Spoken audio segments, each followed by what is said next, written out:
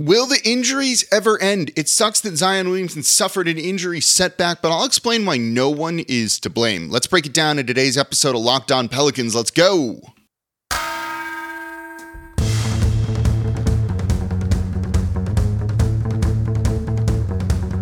You are Locked On Pelicans, your daily New Orleans Pelicans podcast, part of the Locked On Podcast Network, your team every day.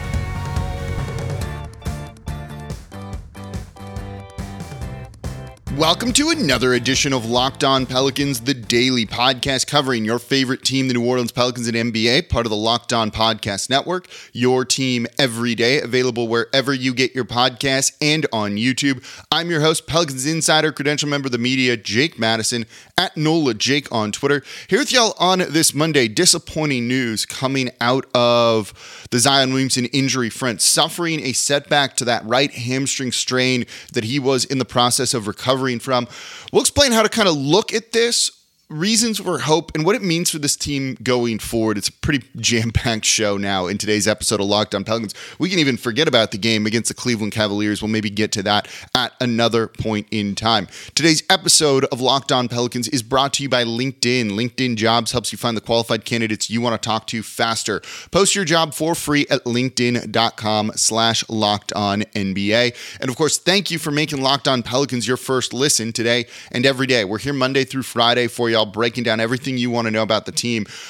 The good, which has been a lot this season, also the bad, injuries, and we're going to do that even more today. But there's reasons for hope, and I'll explain what those are and what the long-term outlook is for the Pelicans as well. So let's dive into the news. It came out yesterday, today, depending on when you're listening to this, that Zion Williamson came from David Griffin, that Zion Williamson had a setback recovering from the right hamstring strain that he suffered in January 22nd in a loss to the Philadelphia 76ers. The team, by the way, is 6-14 since he's gone down. They also had a 10-game losing streak in that. David Griffin said it's expected that he'll be out a couple of weeks past the All-Star game, the All-Star break. That's first and foremost just unbelievably disappointing. Unbelievably disappointing. And if you're frustrated, I get it. I am too. If you're sad, if you're annoyed, let those feelings out. Those are all natural things to feel here. And you're not wrong in thinking that.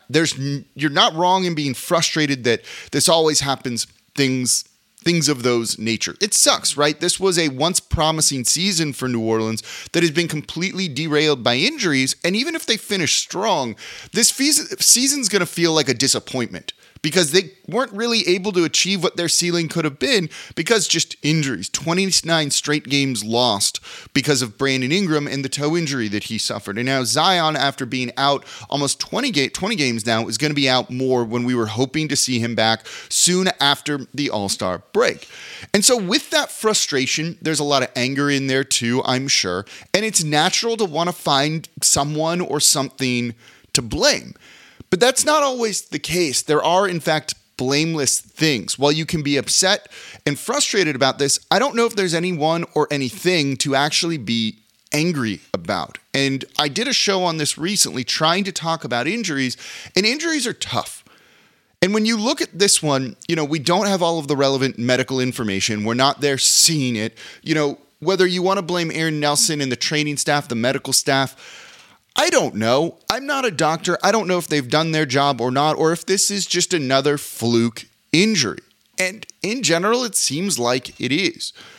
Of note with the Zion Williamson injury here is he had been playing 3-on-3. He was working his way back. If he was at 3-on-3 when this probably happened around Tuesday, it seems likely that he would have gone through 5-on-5 and been back out on the court after the post-All-Star break.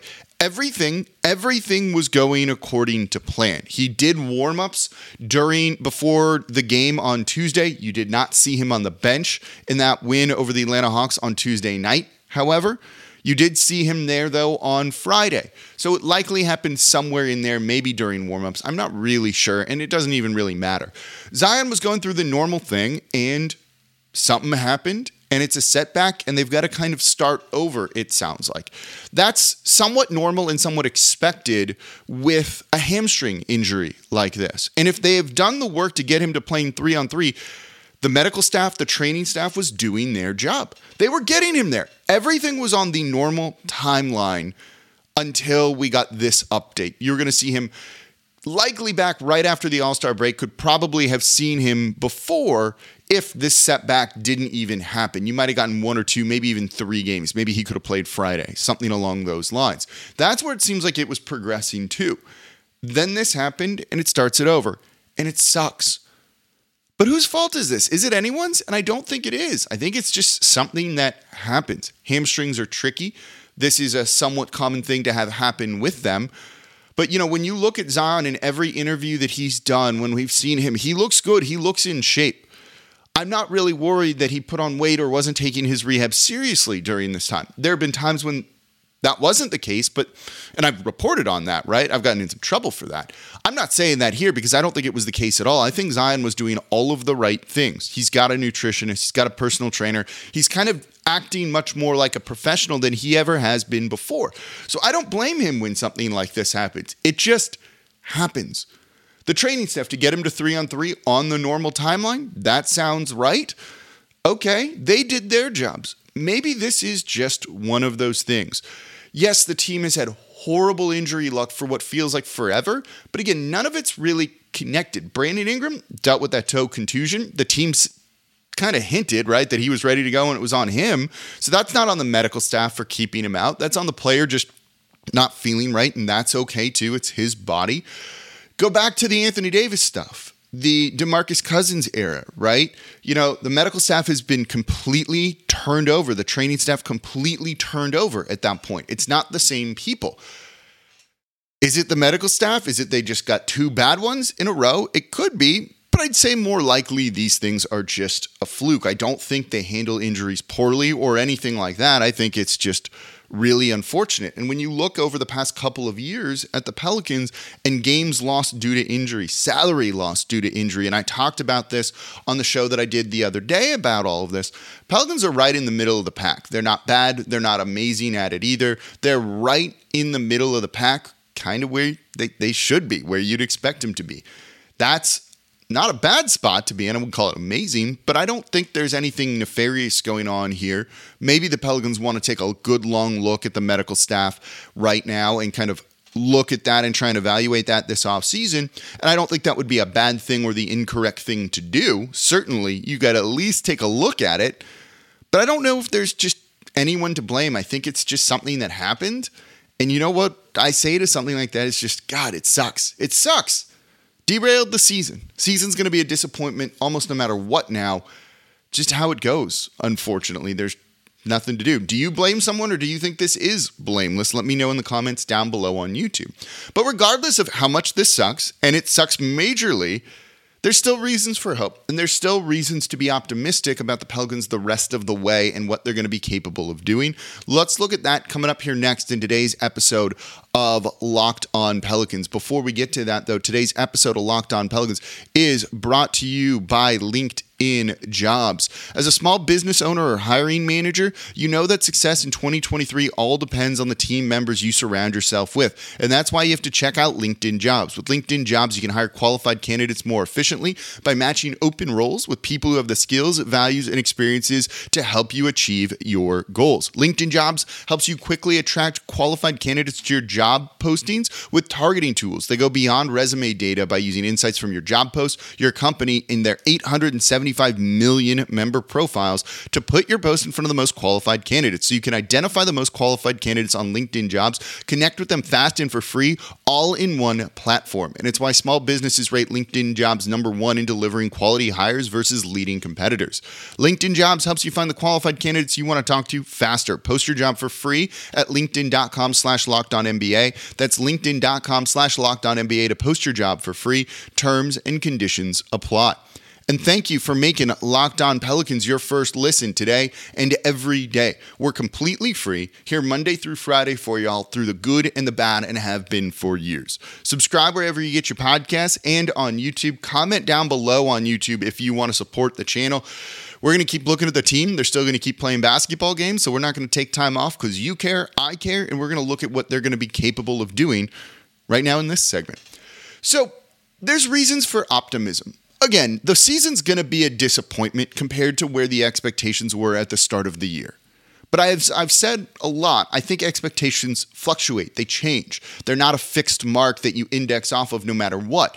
Injuries to your two best players are going to change the way you look at the season, perceive the season, and evaluate the season, all things considered. And by the way, evaluating this team going forward, we're going to talk about that in the next segment coming up.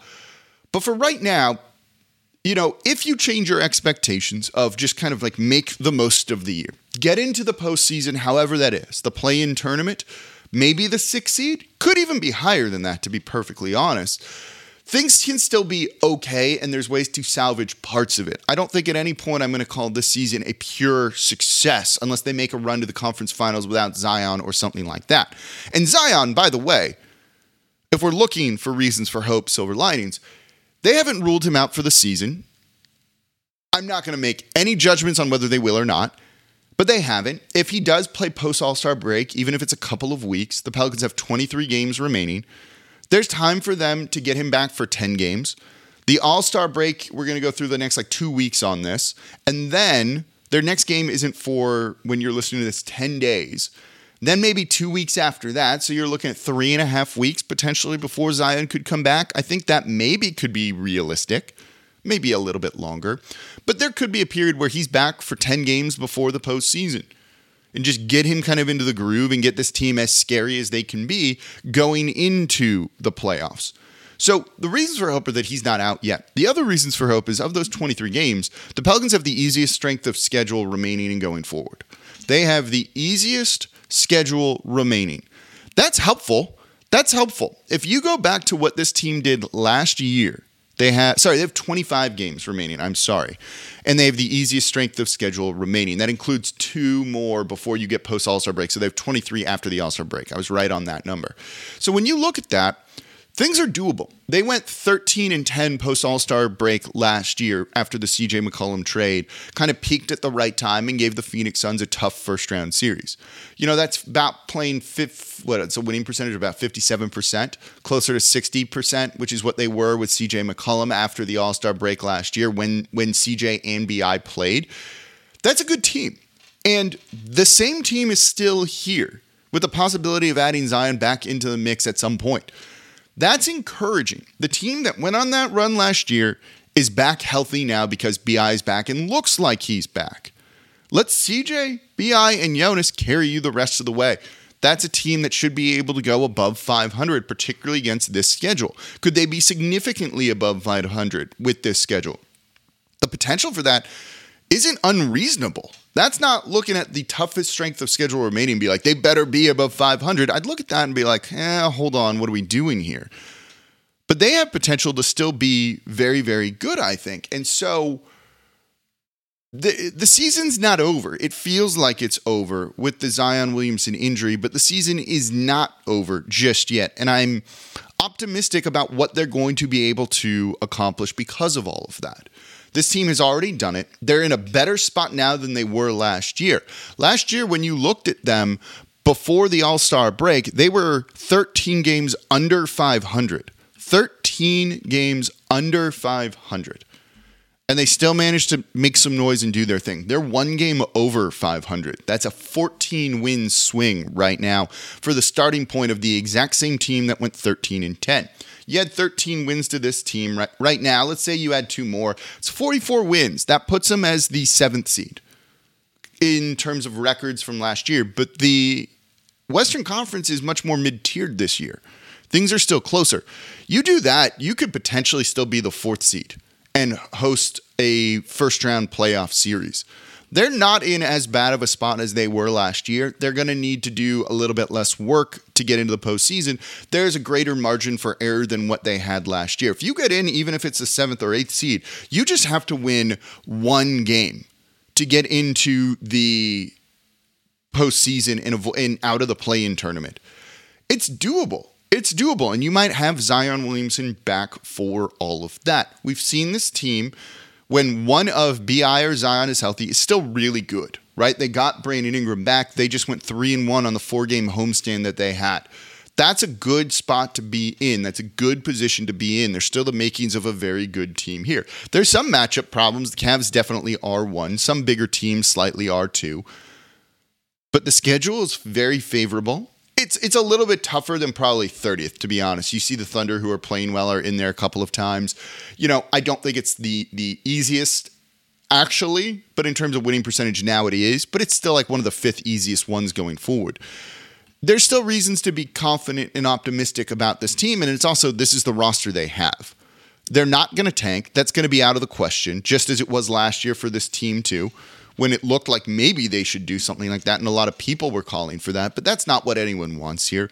This team wants to go and win and try and build off of what they have, and they're going to be able to do that. So you can look to last year for a lot of parallels to this year too, and I think that's encouraging as we look at what New Orleans might do.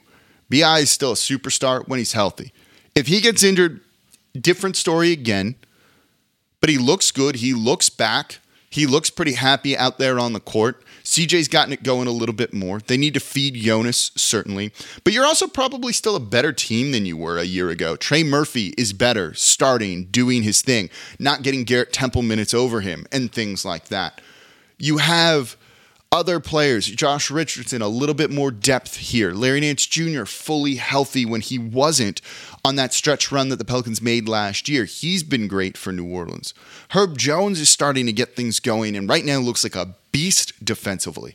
There's reasons to still be engaged and excited and optimistic about this team, even if the season's going to be a disappointment. Just because the season's going to be a disappointment from where we started does not mean the season's over, because New Orleans isn't going to play like it is. So there's reasons to watch games, reasons to pay attention, reasons to root for them, and we'll be covering it all here on Locked On Pelicans.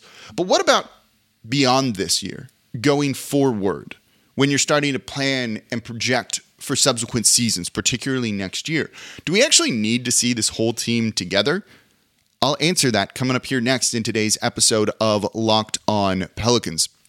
Before we do that, though, today's episode of Locked On Pelicans is brought to you by FanDuel. The midway point of the NBA season is here, and now is the perfect time to download FanDuel, America's #1 sportsbook, because new customers get a no-sweat first bet up to $1,000. That's bonus bets back if your first bet doesn't win. Just download the FanDuel Sportsbook app. It's safe, secure, and super easy to use, and then you can bet on everything from the money line to point scores to threes drained, especially on Trey Murphy.